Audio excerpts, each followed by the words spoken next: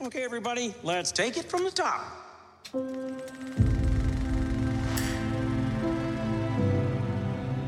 Something's happening. Something extraordinary.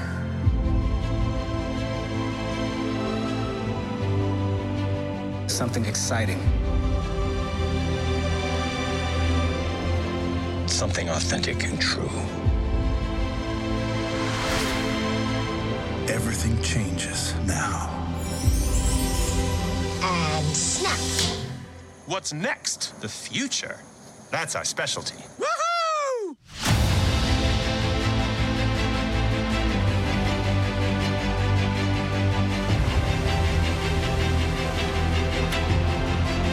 Do you trust me? Yes.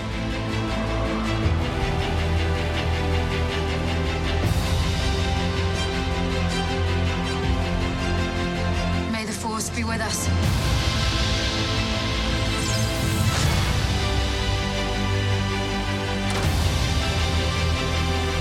To infinity and beyond!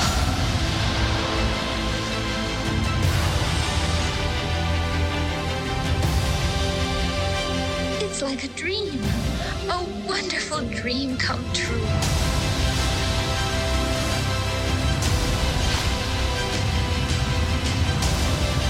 You have something very rare.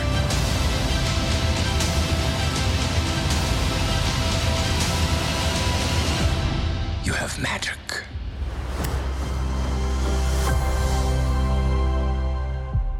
Hello and welcome to another episode of FW Presents, the anthology show for the Fire and Water Podcast Network. I'm your host, Rob Kelly, and this episode is called Disney Plus and Minuses, and it is going to focus on the brand new streaming service Disney Plus, the good, the bad, the ugly, what we like about it, what we don't like about it. And the only person I can think of to possibly join me for a discussion on Disney Plus is my pal, Sean Myers. Hi, Sean. Hey there, hi there, ho there. Oh, that's awesome. So everybody, of course, if you happen to listen to my new show For All Mankind, a Super Friends podcast, you heard Sean on that show, the first episode there. He is the biggest Super Friends fan that I know. And if there's anything that I guess, that, Sean, you like more than the Super Friends, it's Kylie Minogue. But if there's anything you like more than Kylie Minogue, it's Disney. Is that a fair assessment? Yes and yes. Okay, all right. So until we can get you started on Kylie Cast for the Fire and Water Podcast Network, we're going to talk about Disney. Before we talk about Disney Plus and why we're even talking about this, I want to give everybody a little bit of context. Like, what is it about Disney? Did you always love it? Like, why do you love this brand so much? I literally have always loved Disney. My very first memory is Christmas, and I have a Winnie the Pooh in my hands, and I'm just flabbergasted that I actually have this physical thing that I had seen on TV. Mm-hmm. I was a huge fan of the book and record sets when I was a little kid. Before you could have movies at your fingertips, whether it's streaming or like an actual disc, I used to relive the movies by listening to the record album versions that would have the story and then a lot of the songs. And the songs really is what pulled me into Disney. I just loved all of the music. And I had so many of the early book and records. And I remember my mom reading me bedtime stories and nap time stories with Disney characters and watching The Wonderful World of Disney every Sunday night. And you would see a true life adventure or an animated feature or, you know, how they made something. Or it was just amazing. Like all of my life, I've always loved Disney. Oh, that's fantastic. That's great. I assume your mom, your dad took you to see the movies too as well? Actually, my mom and dad never took me to see the movies. Big ups to my sister, who when she was dating her future husband, they used to take us to see Disney movies as part of their dates. Wow, that's pretty generous for them to do in more ways than one. And I can still remember the first Disney animated movie I saw in the theater was Robin Hood. And I can still remember it clear as day, clear as yesterday. Oh, that's wonderful. Boy, your brother-in-law he must have just been thrilled to have a little kid tagging along. Well, and kind of sort of related, when they went to Disney World, they actually took me along to mind their daughters. That's very, they're paying it back. It's perfect. That's wonderful. That's a great. That's a great story. I love that. That's fantastic. So, very cool. Like I said, I'm Sean and I were friends on Facebook, and I'm always seeing Sean's like, what movie's watching tonight, or which pick. Like he's asking people, which movie should I watch, and it's always between one of two Disney films. It's always something like that, something from the vault or some classic thing. So, well, that's fantastic. So I'm excited to talk about Disney Plus. But before we do, we have to thank our sponsor. This episode of FW Presents is sponsored in part by InStockTrades.com. InStock Trades is your best online source for trades, hardcovers, and other collected editions, all for up to 45% off with free shipping for orders of $50 or more. Sean, you brought along a book. What is it?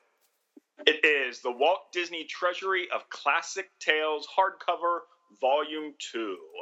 220 pages, and the write-up says, from the early 1950s through the late 80s, the Disney Studio created Sunday comics adaptations of more than 120 of their animated and live-action films.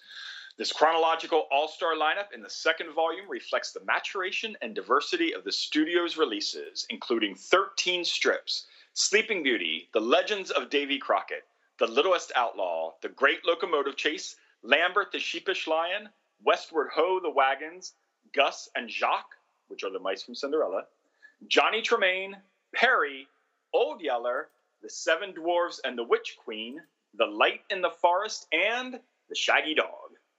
And these are all Sunday strips, so they're huge comic strip pages in this great hardcover book. That's really cool. I knew that Disney had done that as a comic book or as a strip, but I didn't know they'd been collected. That's really fun. That's really cool. I knew about these. I had no idea they were collected like this. I know there are at least 3 different volumes, and now I feel the need to go out and get them.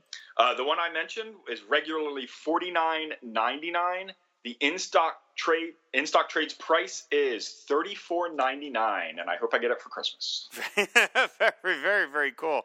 That's great. I love those IDW comic strip collections. They do such a great job. I love that they present them in the original format. They're horizontal books and not vertical because, of course, that way you can see the strips nice and big. Very, very cool pick. I went for Walt Disney Donald Duck hardcover box set. By Andes and Unicorn. They're Carl Barks stories. Basically, Carl Barks, 2 of our most popular Donald Duck albums take up this special box set representing the Donald Duck stories of Carl Barks, one of the most brilliant cartoonists of the 20th century. The title story of Lost in the Andes featured the Ducks' quest to South America in search of rare square eggs, and Trail of the Unicorn is a trek to the Himalayas to find that fabled mythical creature. Handsomely presented in a stunningly beautiful and colorful box set at a special price that even Uncle Scrooge would approve of. It's from Fantagraphics, 472 pages. Normal price is $49.99. In-stock trades price is $34.99. You save 30%. Carl Barks is one of those, especially his duck stuff. It's one of the blind spots of my comic book reading. I've read some stuff, and it's really beautiful, but I have not read enough of it. And so at some point I have to go through these collections and buy some of these. And this cover is beautiful. It's got these 9 little insets of different duck characters drawn by Carl Barks. It's just a beautiful, beautiful set. So you could pick either one of those up. Again, if you bought them both, it would be over $50, and you would get free shipping. So you can find these and all the other trade paperback needs. Visit InStockTrades.com, and we thank them for their support. All right, Sean, Disney Plus. Everybody's wondering, why are we devoting a whole episode, a whole podcast to a streaming service? Well, of course, nowadays, everybody either has a streaming service or they're coming out with one. The Netflix is the progenitor of it. There's Hulu. Amazon has it. There's going to be HBO Max soon, which is sort of Warner Brothers folded into there. NBC is doing one called Peacock, which is like, that one, I'm like, what's the point of that one? CBS All Access, of course, exists. So it's like everybody is doing it. That's the wave of it's not even the future, it's here. But I don't think any of them can really hold a candle to Disney Plus, both in its presentation, and just how much of the marketplace this thing is taking up, because no one has a library like Disney. And of course, that's the reason that they bought Fox. The sort of controversial move to buy Fox was they wanted a deeper bench of material. I mean, you would think Disney enough already would have enough material, but now they have a whole other studio to perm things from. And so the site launched on November 12th. I assume that you bought it. Did you? Okay, they have that deal where if you get it for 3 years, you get it as a discount. Did you get that, or are you doing it like month at a time or something? No, if you are a member of D23, which is the Disney-owned fan club, you were able to join for 3 years, which you basically paid for 2 years and got 1 year free. And yes, I did that the day it was able for me to sign up for it. And you mentioned that the streaming service came out on November 12th. I actually took the day off from work on the 12th and the 13th. So I did what I wanted to watch.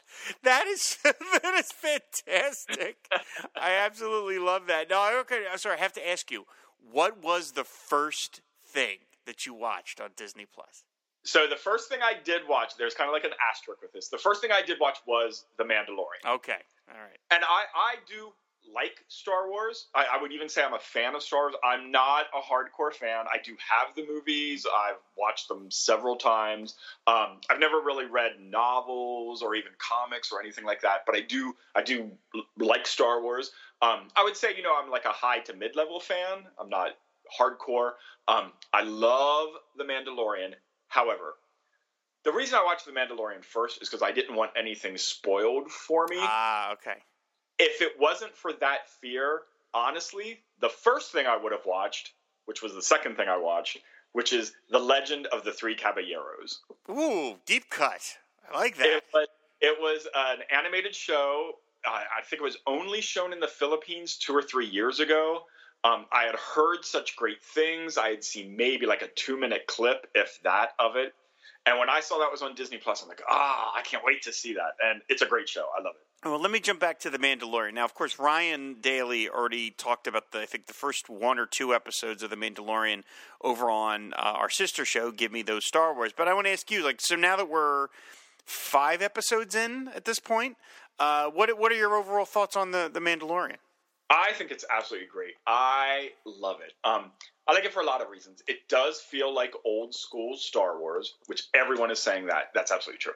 But also, it's almost like a return to TV of the 70s. And the reason I say that is because TV shows now always have this long, overreaching arc that lasts the entire season. And this does too. But there are a lot of episodes that just feel like standalone episodes where I think you really could just watch 1 episode and be fine with what happens. Yeah, they are kind of, you get the sense there is somewhat of an overarching arc because, of course, he's got Baby Yoda and people are chasing Baby Yoda. But yeah, each individual episode, at the very least, does have a beginning, middle, and end. And it's certainly a handsome production, and I have been enjoying it. I don't love it. I like it. Baby Yoda is certainly completely adorable. I mean, not just for the big eyes, but just the whole, he's you could see that Yoda insouciance that he's got. There's that whole bit where he was like, he's reaching out on the panel of the ship, and the Mandalorian's like, don't touch that. And then you see him kind of leaning over, kind of like slowly, like, okay. So, I mean, that's, everybody loves that. So I do enjoy it. Do you have any idea, like, how long it's supposed to run for a season? Like, we're up to episode 5. Is it like 13 shows? I have no clue. It's 8 episodes. Oh, it's 8. Oh, wow. We're halfway done then. Oh, wow. Okay. Even before the streaming service premiered, it had already been picked up for a second season. Of course. Now, I don't know if that second season will still be 8 episodes or if they'll a longer season. I know some people are complaining about the length of the episodes. I think they were expecting it to be 40 minutes or an hour long. But I would much rather have a lean, tight 32, 35, 38-minute runtime than a bloated 44 minutes. Oh, me too, yeah. If you could tell your story shorter and it doesn't feel like rushed or you're missing anything, yeah, absolutely. I kind of like that it's a little bit, I don't want to say breaking the format. That's a little much. But, yeah, you would expect the Star Wars TV show to be an hour. It just feels that way. But, yeah, I like that they're 32 minutes. Like, all right, that's the story. We don't need to go anymore. I mean, that was one of my big problems with, frankly, the Marvel Netflix shows. Was that to me they felt so bloated. Like I was just like, God, is something going to happen in any of these things? So I kind of like that the Mandalorian is tight. How was the Three Caballeros? Was it worth was it worth the build up? It was great. And we can get into this in a little bit. My preferred way, I never ever binge watch TV shows. Like even if I love a TV show, I don't want to watch those same characters 4 episodes, 5 episodes, 6 episodes in a row. I just don't. But my preferred way to watch a TV show is one a day, like almost like a syndicated model. So that's what I did with the Legend of the Three Caballeros. And it's fantastic because it takes the Three Caballeros, which are Donald Duck, Jose Carioca, and Panchito. And those are actually characters that were around in the 40s. Right. And the animation is beautiful. They go on adventures. They go to different countries, and it's just, and there actually does have an overarching storyline for 13 episodes. So one a day, I watch it. It tells a great story. It's funny. It's exciting. I absolutely love it. And then after I was done with that, I started watching Spider-Woman from the okay. which Saturday Morning Fever just covered that. So when finished Spider-Woman, I listened to that show. Right. And I used to watch Spider-Woman like when I was a kid on TV. And this is one reason why I love Disney Plus, and I love that it's on Disney Plus, because had there been a DVD or Blu-ray release of Spider-Woman, I would have purchased it. I would have gladly purchased it. And I would have regretted it 3 episodes in. Oh, I was just about to ask. I mean, this maybe isn't a fair question to ask about a 40-year-old cartoon, but does Spider-Woman hold up at all? With nostalgic goggles, and her costume is great. Right. Oh, yeah, sure. Yeah, absolutely. So that's okay. But, like, I'm so glad it's on Disney Plus because I got to watch each and every episode, one a day. But I don't feel, the burn of a $25, $30 DVD Blu-ray set because it was on Disney Plus for quote-unquote free. I paid for it, so now anything I watch is free. You can't picture yourself, like, one day looking at your shelf and going, you know what I want to watch? Spider-Woman. Like, that's not going to happen. Right, exactly. I was going to stick to talking about originals for the moment, but since you talked about Spider-Woman and Three Caballeros, I did want to mention I've been sort of bopping around because I started with The Mandalorian as well, of course. But one thing that I started to watch kind of on a whim just because I'd heard it was good and I liked what I saw of the artwork was DuckTales, the new DuckTales. Yeah. That I watched the first 3 episodes. And I couldn't believe it. I actually laughed out loud during DuckTales. I mean, I don't know. I always just thought it was like a kiddie cartoon. But, I mean, not only is the style of the animation really beautiful, and I assume it's all done by computer. It's done on computer because that's how everything is done now. But it's done to look like it was hand animated. So it looks like they look like comic book drawings. And I was like, this is a really sharp show. And I looked up some of the voice talent, and there's a lot of, like, community veterans on there. I was like, this is a really good, really funny show that works kind of for adults and for kids. It's got the basic plot for kids and, basic adventures, but then it throws in little gags for adults. I was like, I don't know why I don't want to say ashamed, but I feel weird that I like DuckTales because I know it's aimed at children. But I don't know. I really like that show. Have you watched it? I haven't watched the new DuckTales, but I've never heard any bad comments about the new DuckTales. I just hear it's fantastic. Yeah. And it is my list to watch eventually. Yeah, it's really, really fun. And it's got some wit to it. I was like really charmed by it. And I was like, well, thank you, Disney Plus, because I wouldn't have watched it probably in any other context. But just to, sit there and hit one episode, like, this is really good. So, okay. So DuckTales, great. Three Caballeros, great. Let's go back to the originals. Out of all the stuff that Disney Plus is, Disney's funding itself, what else have you watched outside The Mandalorian? So Mandalorian is great. The other thing, which I do think this is one instance where you do have to be a Disney fan to appreciate the show, would be the Imagineering story. Okay. So if people who don't know, Imagineers are basically like the Disney engineers. They build the parks, the rides, that kind of thing. And the great thing about this show, originally it was supposed to be a documentary film. They went to the filmmaker, Leslie Iwerks, and said, can you expand this to a television show? So now we have 6 one-hour episodes that are a real deep dive into how they built the parks, how they built the rides. It starts with Walt's vision. It goes on. And I have to say, the amazing thing about the Imagineering story is, of course, Disney is probably rightfully accused of sugarcoating things and always putting their best face forward, and everything's sunshine, rainbows, and lollipops. But the Imagineering story really does take an even-handed, balanced look at their past. They will point out mistakes that were made, things that they did on the cheap, and now have to go back and fix it because of that. I am so impressed with this show, and I know a lot about Disney parks. And there are always things in each episode that I had never seen before, I had never heard about, I never knew about. I am so impressed with it.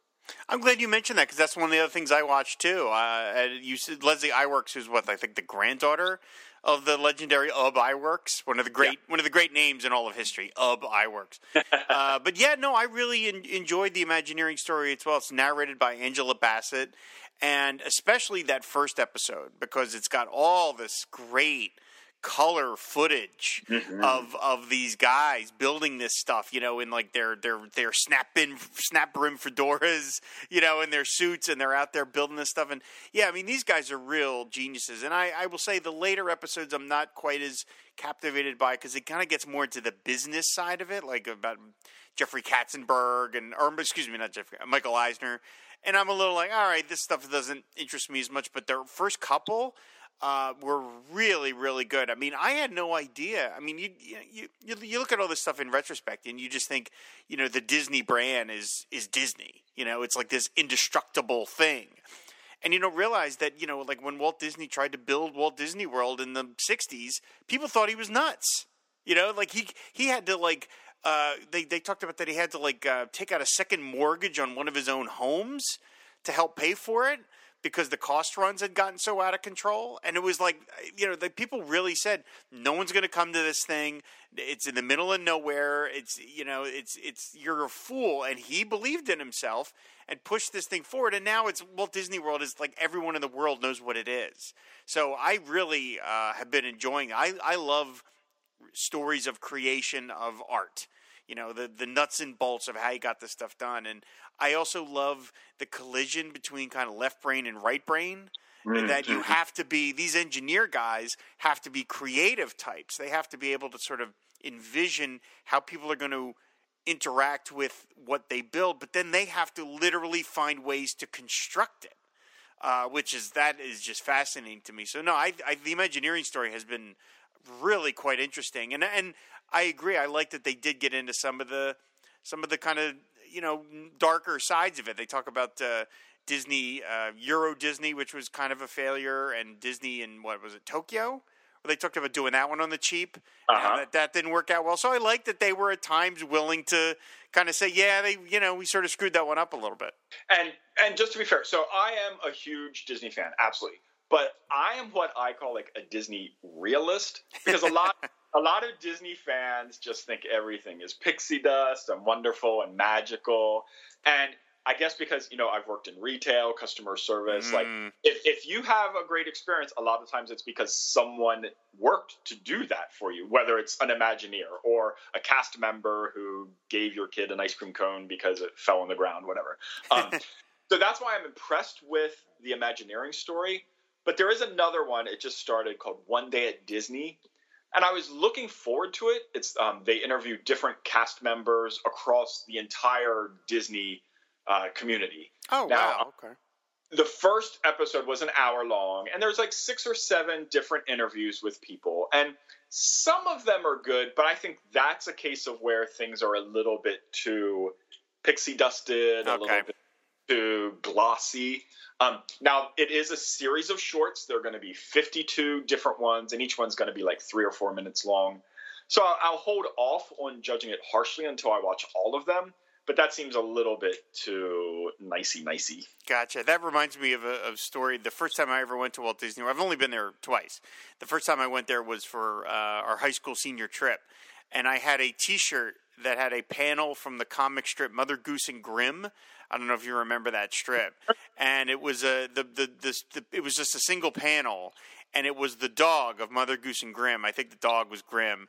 And laying by the dog was Mickey's shorts, with the red shorts with the white buttons, and like the gloves and the shoes, but there was no Mickey. And then the dog was thinking burp, like he just ate Mickey Mouse. And I just, when I was 16, I thought it was funny, and I had that T-shirt, and so I wore it to the park. One of the days we were out there, and I went to one of the concession stands to get a soda or something, and the employee saw my T-shirt, and he looked left, looked right, and he went, "I like your T-shirt."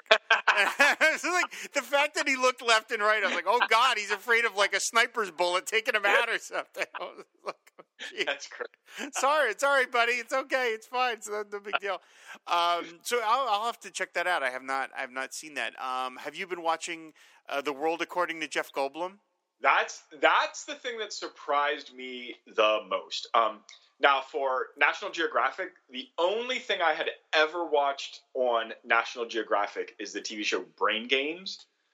And I'd watched a lot of those episodes, so I knew I liked it. So I was happy to see that is also on on Disney Channel. Oh my God, on Disney Plus. So that way I can go back and watch the episodes I haven't seen. But The World According to Jeff Goldblum, it was the last original that I watched because I didn't know if I cared. I didn't know what it was. I can't believe how much I love this show. So funny and so quirky. And I knew he was like that. Like I've seen him in interviews, and I've always liked him as an actor. Sure. Just as acting in a film, I like Jeff Goldblum. And I knew that I liked him as a person. But I didn't know what this show was going to be. And I thought it was so fantastic. Now, all of the topics are just common, everyday things that you don't even give 2 thinks about. Right. And sneakers, ice cream, It puts such an interesting spin on everything. He has such an inquisitive mind, and I mean, when I heard that they were doing that, I'm like, that's perfect. That's exactly what you want. You just want Jeff Goldblum being Jeff Goldblum. Just being funny. There's this great moment in the ice cream one where he is walking to the graveyard of the Ben & Jerry's forgotten flavor, the dead flavors, and it's actually like a little graveyard with little tombstones, and they're playing this very heavy music under him, like dun dun. And at one point he stops. He's like, "Where's that music coming from? Is that actually here?" It made me laugh. It's great. It's really entertaining. He has such a kind of adventuresome spirit, and just I mean everybody loves him. I mean he's just a fun guy. And I think it's such a great, I think whoever came up with it, he's the executive producer, whoever came up with the idea for the show, to me, exactly figured out what people wanted out of Jeff Goldblum. It's like, I don't want to see Jeff Goldblum host a talk show. I don't want to see Jeff Goldblum play different characters every month. What do I want to see him do? I just want to see him interacting with real people, just being Jeff Goldblum. And that is what I want. And the episode, the sneakers one, where he gets the pair of custom sneakers made for him, and he's like, "Oh, I'm unwrapping the box," and he's narrating it. It's really priceless. And you're right. It's kind of just regular items that he's discussing, but you do learn stuff. You learn things about how ice cream is made, or how sneakers are made, or like the market, the sort of big money market of sneakers. But just this funny 6'3" gangly weird guy walking among everybody it's just priceless. And the funny thing is, as comic book fans, like we're just so ingrained to going to a convention and you see, a wall of all the comics and you pick out, whatever you love. You dig through a long box, maybe you'll go to the $1 or $2 bins. Maybe you'll pay $50 for a book. Maybe you'll pay $100. Maybe you'll pay $1,000. But it just never dawned on me that someone would pay $1,000 or more for sneakers. Yeah. Yep. And it just dawns on me, well, yeah, I probably like anything that can be collected. There are probably hardcore collectors who go to conventions, shop eBay, and like will do anything for their hobby. Yeah, that's true enough. I know that Marvel already has Jeff Goldblum as the Grandmaster in Thor Ragnarok, but man, I would kill to see him play Reed Richards. I really would. I just want to see that so bad. So yeah, that's a really, really great show. Is there any other originals that you watched? I'm surprised that I like High School Musical. Okay.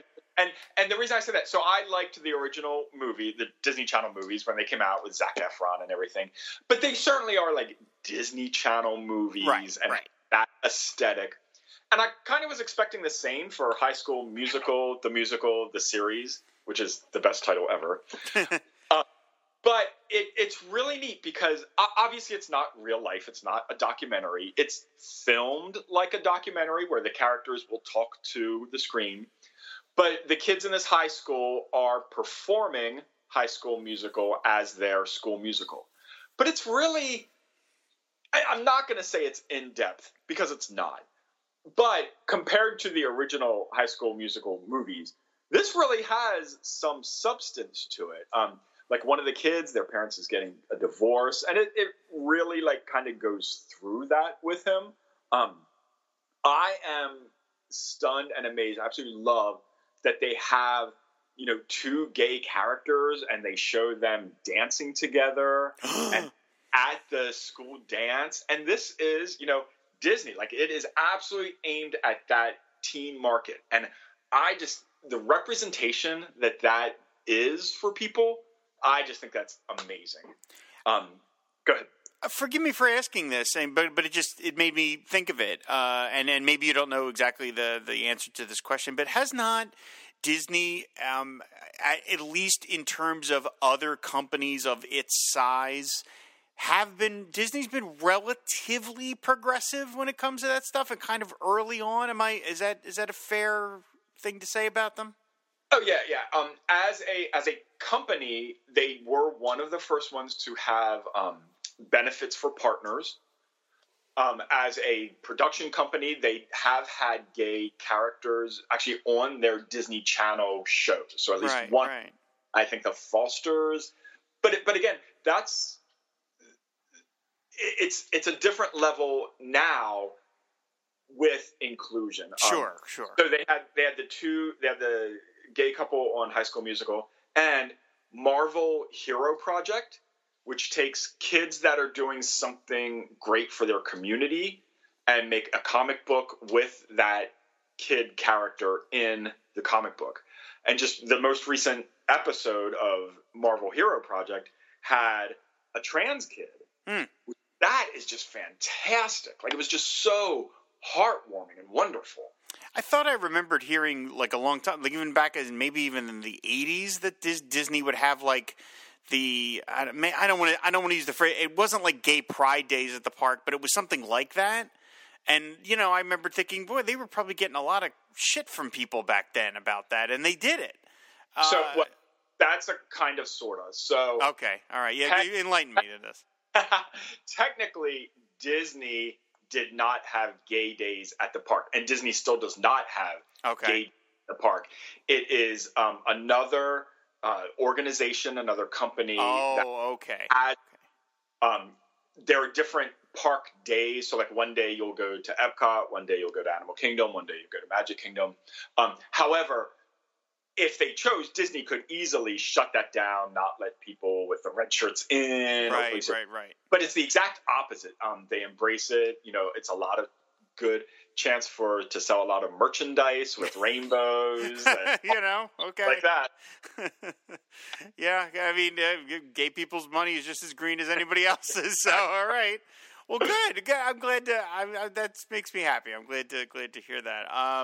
So yeah, the TV shows that Disney has been adding, the stuff that already exists. We already mentioned DuckTales and the Three Caballeros. I mean, of course, they have all the Simpsons now, which is pretty amazing. All 600-something episodes of the Simpsons. I think most people are just going to be basically watching seasons 3 through 9, but whatever. I know that there's this thing where they blew them up. They've been blowing them up because the aspect ratio was different. I watched a couple of my favorites, like Marge versus the Monorail and Homer in Space. And to be honest, I didn't notice any huge difference, but I don't know, I wasn't looking at it with like a jeweler's loop either. I still enjoyed the shows, but I can understand that, the Simpsons people worked really hard on those shows, and you don't want them futzed with just to, supposedly fill up the space. So that way people are feeling like they're not missing something. It seems kind of silly. That's one thing I definitely fault Disney for. If something was done in 4:3 for a TV screen, that's how we should be able to see it. Yeah. I hate that they pull it out and stretch it, and that I don't like at all. So there is that. They also don't have the Michael Jackson Simpsons episode. So a real problem. Now, what they are saying is that was the package that they purchased from Fox, and it was Fox who chose not to include that. Huh. But if you're buying a property like that, I think you easily could say, well, we're putting that back in the rotation. Yeah. Yeah, Fox own. Yeah, that seems like a dodge a little bit. The other TV show complaint I have is so there's a great animated show called Tron Uprising, which kind of is a bridge between the original Tron and Tron Legacy. And again, artwork is fantastic. It's so futuristic looking. But the first 10 episodes were done, I guess as like YouTube shorts or something like that. And they tell like a 30-minute story of how the character Beck begins in the grid. And those 10 episodes, which are half an hour long in total, aren't on Disney+. So for that, you have to go to YouTube, watch that, and then pick it up on Disney+. Huh, that's weird. So I'm disappointed with that, too. Yeah, again, the thing with the aspect ratios, I hope that they don't, because we now know that Disney owns all these Fox movies, and if, they own Fox catalog going all the way back into the 1930s, and movies weren't shot in widescreen up until the 1950s, so what are they going to do? Are they going to, if Disney ends up buying Citizen Kane one time, are they going to rejigger that so it's widescreen? That seems a little weird. Not saying The Simpsons is Citizen Kane, but same. It's fine. That's you want. People don't need everything in widescreen. You just want it to be the way it was originally done. So that seems a little strange to me. Now, movie wise, their movie catalog. I will say this was the main reason that I bought Disney Plus pretty much on the first day that it came out, because I, as a kid, was not a big Disney. I wasn't a big Disney kid. I was more of a Warner Brothers kid. I liked Bugs Bunny and Daffy Duck and stuff like that. Now, I saw a bunch of Disney films as a kid. I certainly saw all the cartoons, and I distinctly remember my mom taking me to see The Cat from Outer Space. But I didn't see a lot of their live action movies. I just missed them. And the ones from the 60s weren't really licensed very much on local channels when I was watching stuff. So I didn't see a lot of this. So I was really looking forward to doing a deep dive into their live action catalog. And I will say, in this one area, I think they've fallen a little short. Now, I know that when they pitched their channel, they said something like all of Disney's vault. And I heard the word all, and I'm like, well, that means one thing, all. But this is not even close to all, not even remotely close to all. Now, I have watched a couple of these movies. I watched The Computer Wore Tennis Shoes with Kurt Russell, the first of a trilogy, I was shocked to learn.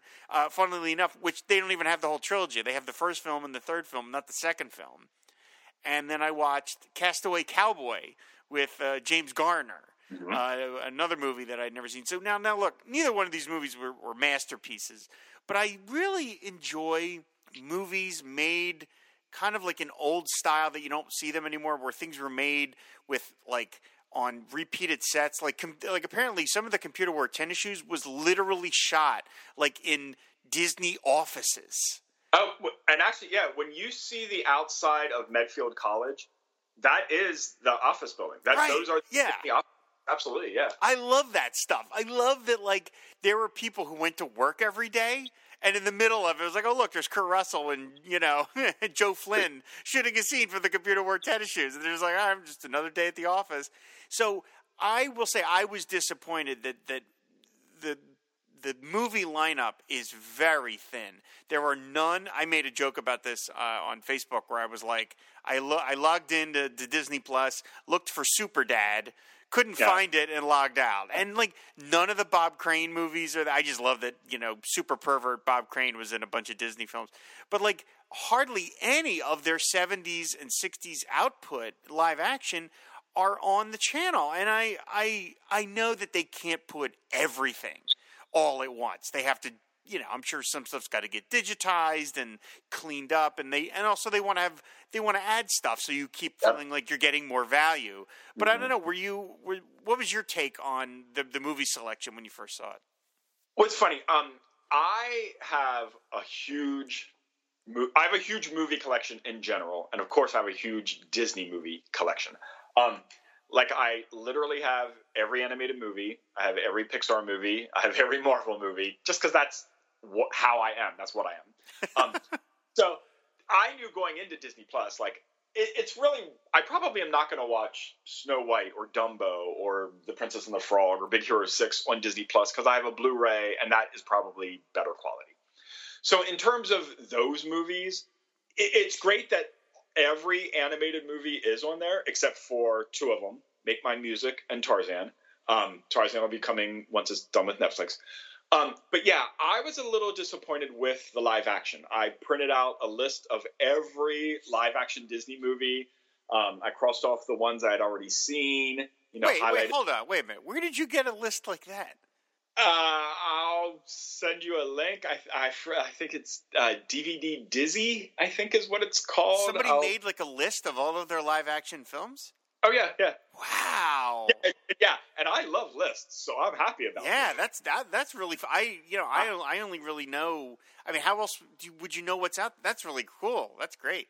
I'll send a link and you can put it in the show notes. Yeah, sure. I'd love that. Thank you. So I went through my list, crossed off the ones I've seen, highlighted the ones I wanted to see, and I did make a separate profile for all the movies that I haven't seen, and it's maybe 20, which, yeah, I was expecting more. But like you said, I think, each month there's going to be 3 or 5 more. The month after that, there's going to be 6 or 7. I will say, I do think they did a good job of skimming every surface. So, if you're a fan of the live action, there are, 20 or 30 of them that you like. If you are a fan of, I forget what it's called, Disney Junior, which is like their preschool channel, there are 20 or 30 shows of that. If you like Disney Channel movies, there are, 40 or 50. I think they really did a good job of taking every segment that the company serves and having at least some of that slice on Disney Plus. Okay. All right. Yeah, it makes sense that they'll, they're going through all this and pulling this stuff out and doing it a bit at a time. Because, you feel like you're getting more value if you come back to the site that you're already paying for and they're like, oh, we've added 10 more movies. You're like, wow, I just got 10 more movies for free, basically. So I could see that. But I was a little, I was like, oh, that's not on Super Dad's not on there. And, like, now you see him, now you don't isn't on there. And, like, all this isn't on. It's like, okay. And kind of going back TV-wise, I don't want to say shocked, but genuinely surprised that none of like the Walt Disney's Wonderful World of Color or the Walt Disney TV show, like none of that is there. That seems shocking to me because that show ran for like 30 years. I think that's surprising. The other thing which amazes me is that's one of the things I hear most requested anytime like people talk about Disney Plus, like, oh, I want the Wonderful World of Disney. I want Disney Wonderful World of Color, Walt Disney Presents, all of those old shows. Like, there's definitely a market for them. I do wonder if some of the hesitation might be because for some of the shows, like, he showed Alice in Wonderland for 2 weeks. So, are people interested in watching Alice in Wonderland that way, where it's broken up? And you would have Walt Disney's introductions, which was popular to see. But I don't know that people would watch those movies like that. So I don't know if we're ever going to see every episode of the various Disney Sunday night programs. I think we'll get a good sampling of them, though, eventually. Yeah, I mean, right. So they got to figure that they're giving you added value over time, so they're going to add more and more stuff. I was also a little surprised that, like, on the Marvel section, which of course gets its own tab, like there aren't like the Marvel shorts, like the live action shorts that they did. There was that one Thor short where it was like him, what Thor was doing in between the movies and stuff like that's not there. But other than that, all the other Marvel stuff is there, and it leads me to sort of wonder aloud, and I wonder what your thoughts were about this. Like, we know that they bought the Fox catalog so they could eventually start adding these films, right? Yes. Well, okay, obviously some of the content here, the Marvel movies, maybe some of the other films they're not adult movies, they're also not children's fare. I mean, like, Avengers Endgame is on here, and Avengers Endgame has a couple of curse words in it, and it has some violence in it. But at the same time, we know that Disney Plus is never going to go too heavy. Like, technically now, Disney owns David Cronenberg's The Fly. And that sure as hell never going to show up on Disney Plus. Right. That'll go over to Hulu, because now Disney has, I forget, is it 33% of Hulu? Something like that, yeah. I do think eventually Hulu will just be the quote-unquote grown-up Disney leg. Right.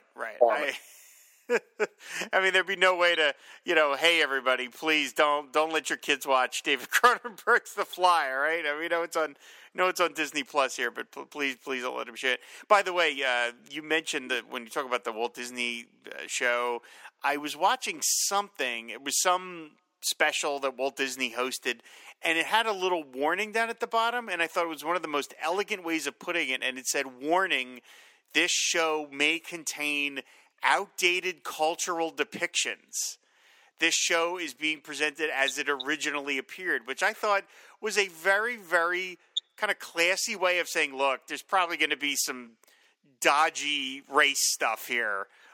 Maybe a little on the insensitive side, but we're not, just so you know, we know it's there, but we don't want to edit it out either, which I actually thought was a very even-handed way of putting it, of just telling people, hey, look, there might be something here that in 2019 looks pretty wonky in terms of how we look at people of different backgrounds, but, we also are trying to present this stuff as it existed, which I thought was a pretty good way of handling it. I agree. I like that.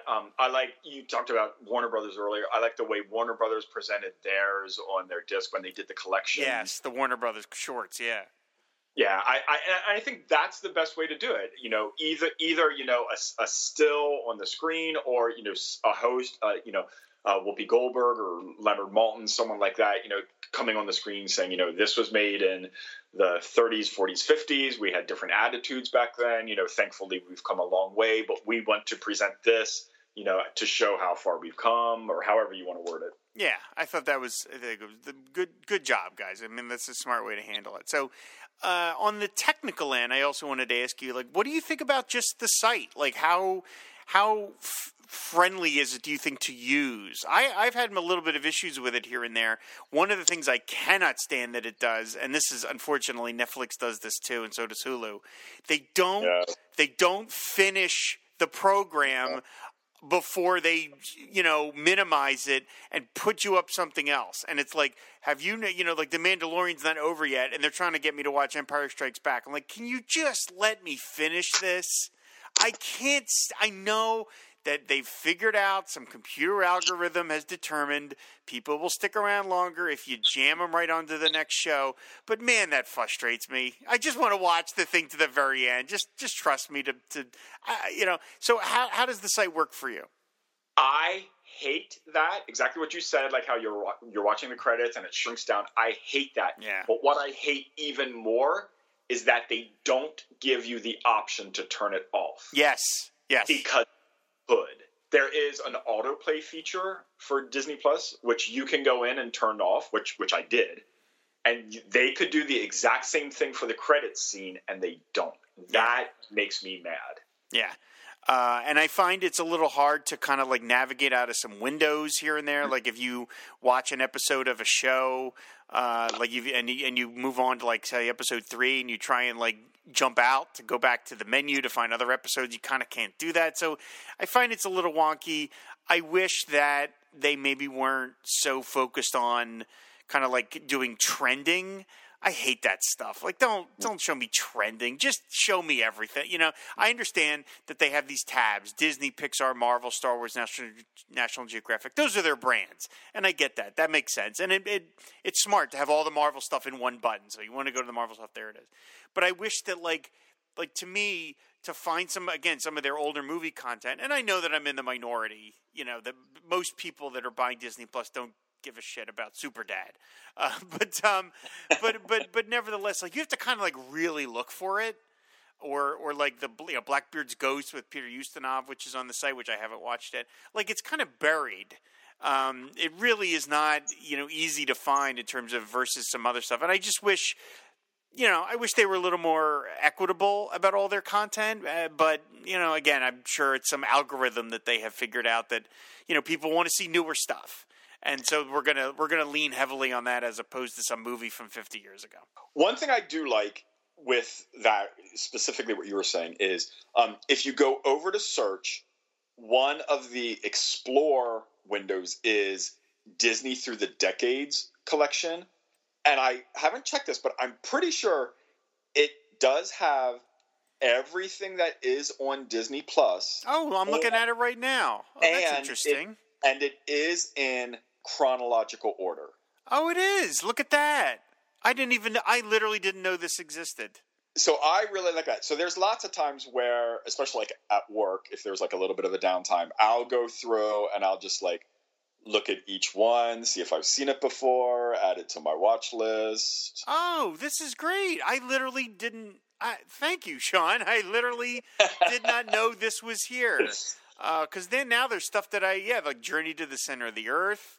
I want to watch that again. The Robin Hood. That's fun. Oh, cool. And it's got 20,000 Leagues Under the Sea, one of my all-time favorite movies. I would have been crestfallen if that wasn't on here on day one. I would have really been upset if they didn't have 20,000 Leagues Under the Sea, but they did. So that's cool. One of the things that I also like, I like that they have a lot of their really old cartoons. Like stuff from the 20s and 30s. I mean, I think that's really fun that they would show this, really ancient stuff. I mean, it looks all kind of like they have the Goddess of Spring and the Grasshopper and the Ants, the Silly Symphony stuff. Like, I love that they're embracing their history because, I mean, that's what they was all built on this stuff. And so I like that. But now this is a great feature. That's really smart to have it by decade. I dig that a lot. That's cool. Now, the only thing that I think is kind of weird, it is called Disney Through the Decades, but it is everything that's on Disney Plus. So there are Marvel and Pixar and National Geographic included with that chronological list. It's all Disney now. Disney now. So that's cool. But jumping back a little bit, what you were saying, I was/am disappointed that there aren't more Fox classic movies on the service. And I know that it was, the deal came through late. They were able to get some of them on. But I just recently watched All About Eve. And oh my God, that movie is just... Can you imagine that on Disney Plus? It is one of the best movies ever made. It is just fantastic. And I hope things like that are going to be on here. That would be great. I would love it if Disney opened like like their film vault. I mean, they own The Razor's Edge, the 1946 Razor's Edge. It was my favorite book of all time with Tyrone Power. So that would be. I would love it. I know that Disney is the ultimate family brand, and I know they don't want to stray too far from that. And even with Star Wars and Marvel, those are family brands, if a little on the edgier side compared to the other stuff. But it would be really great if they have this huge film archive. So it would be really cool if they could spend a little bit of bandwidth to put some of their classic movies up. That would be, even Disney or their Fox movies would be really, really cool. So I hope they do that. I hope that they, it's, one of the other things that I liked about Disney Plus, of course, was the price point. Yeah. I mean, they're lower than everybody else. I mean, good Lord, it's $7.90. I'm paying $7.99 for all this content. I mean, I will say every so often when I get the bill for Netflix, I'm like, why am I paying $14 a month for this site that I don't use much? And then they'll come out with something that I'm dying to see or that I think is, so worth, like, Dolomite Is My Name or whatever, or the Bob Dylan documentary. I'm like, all right, okay, you got me again for another couple of months. All right, that's fine. But I mean, Disney was really smart by undercutting everybody. For that price point is just crazy good for the amount of content that you're getting.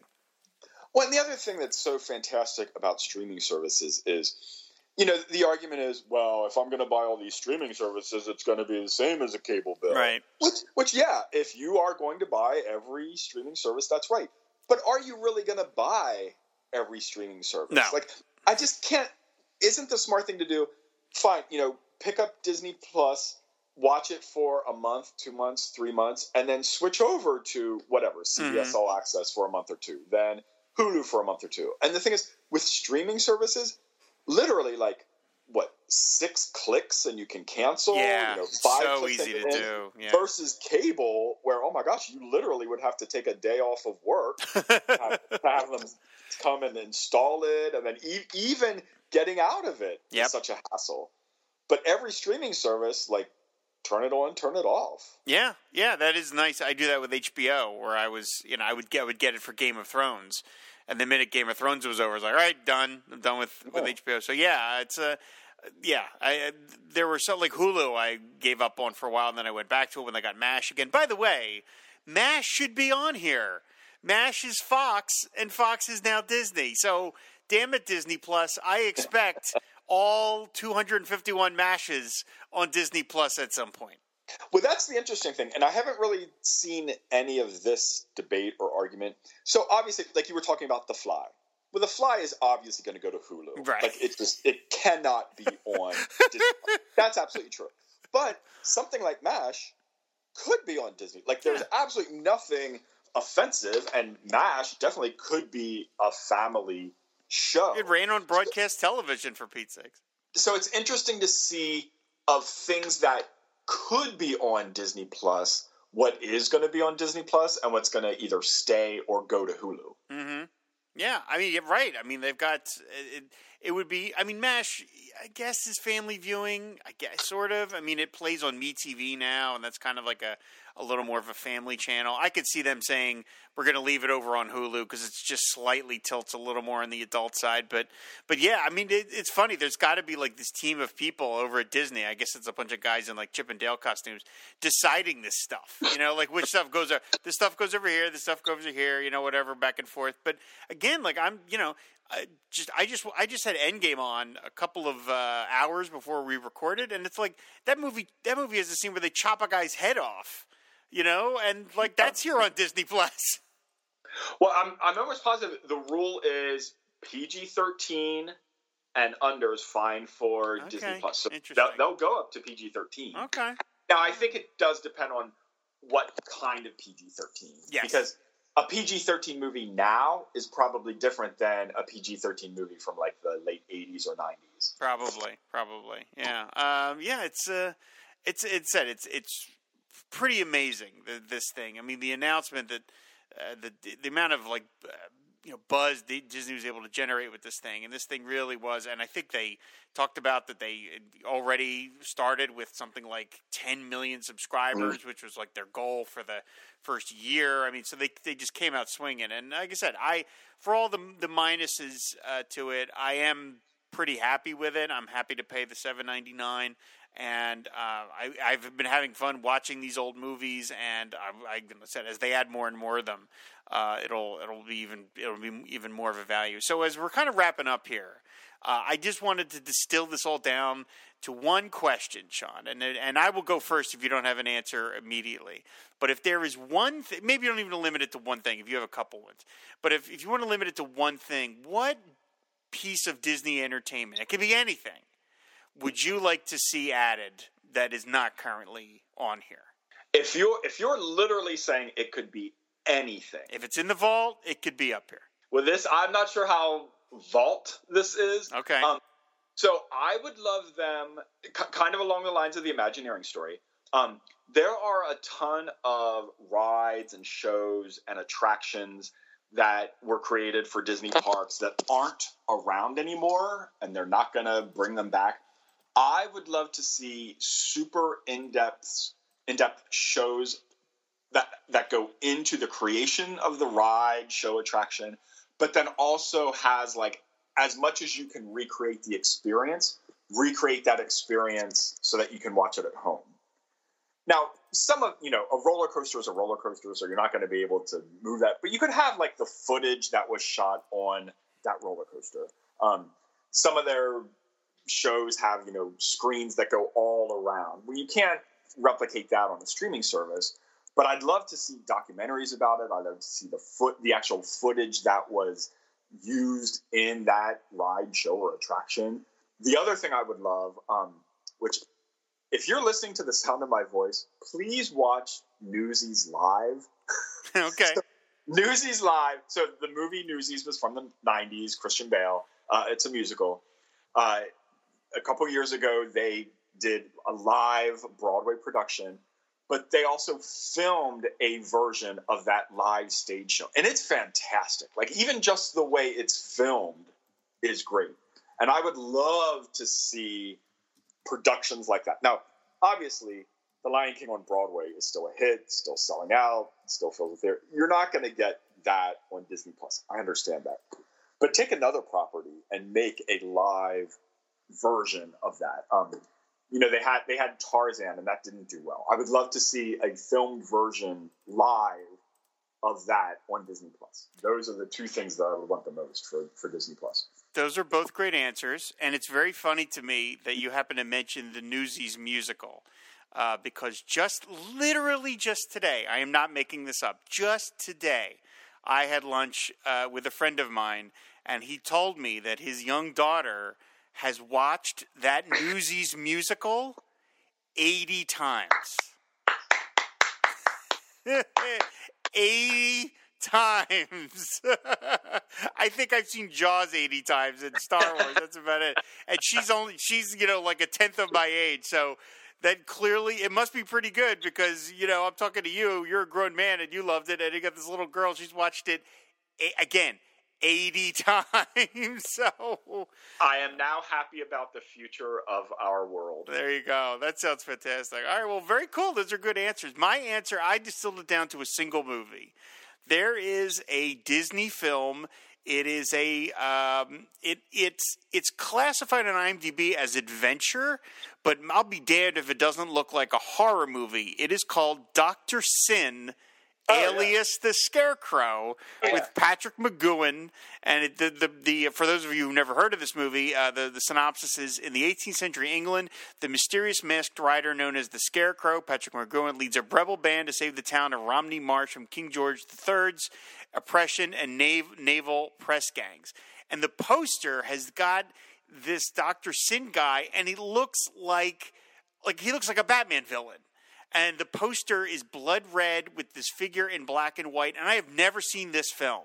And every still I've seen of it makes me dying to see it. It looks so cool.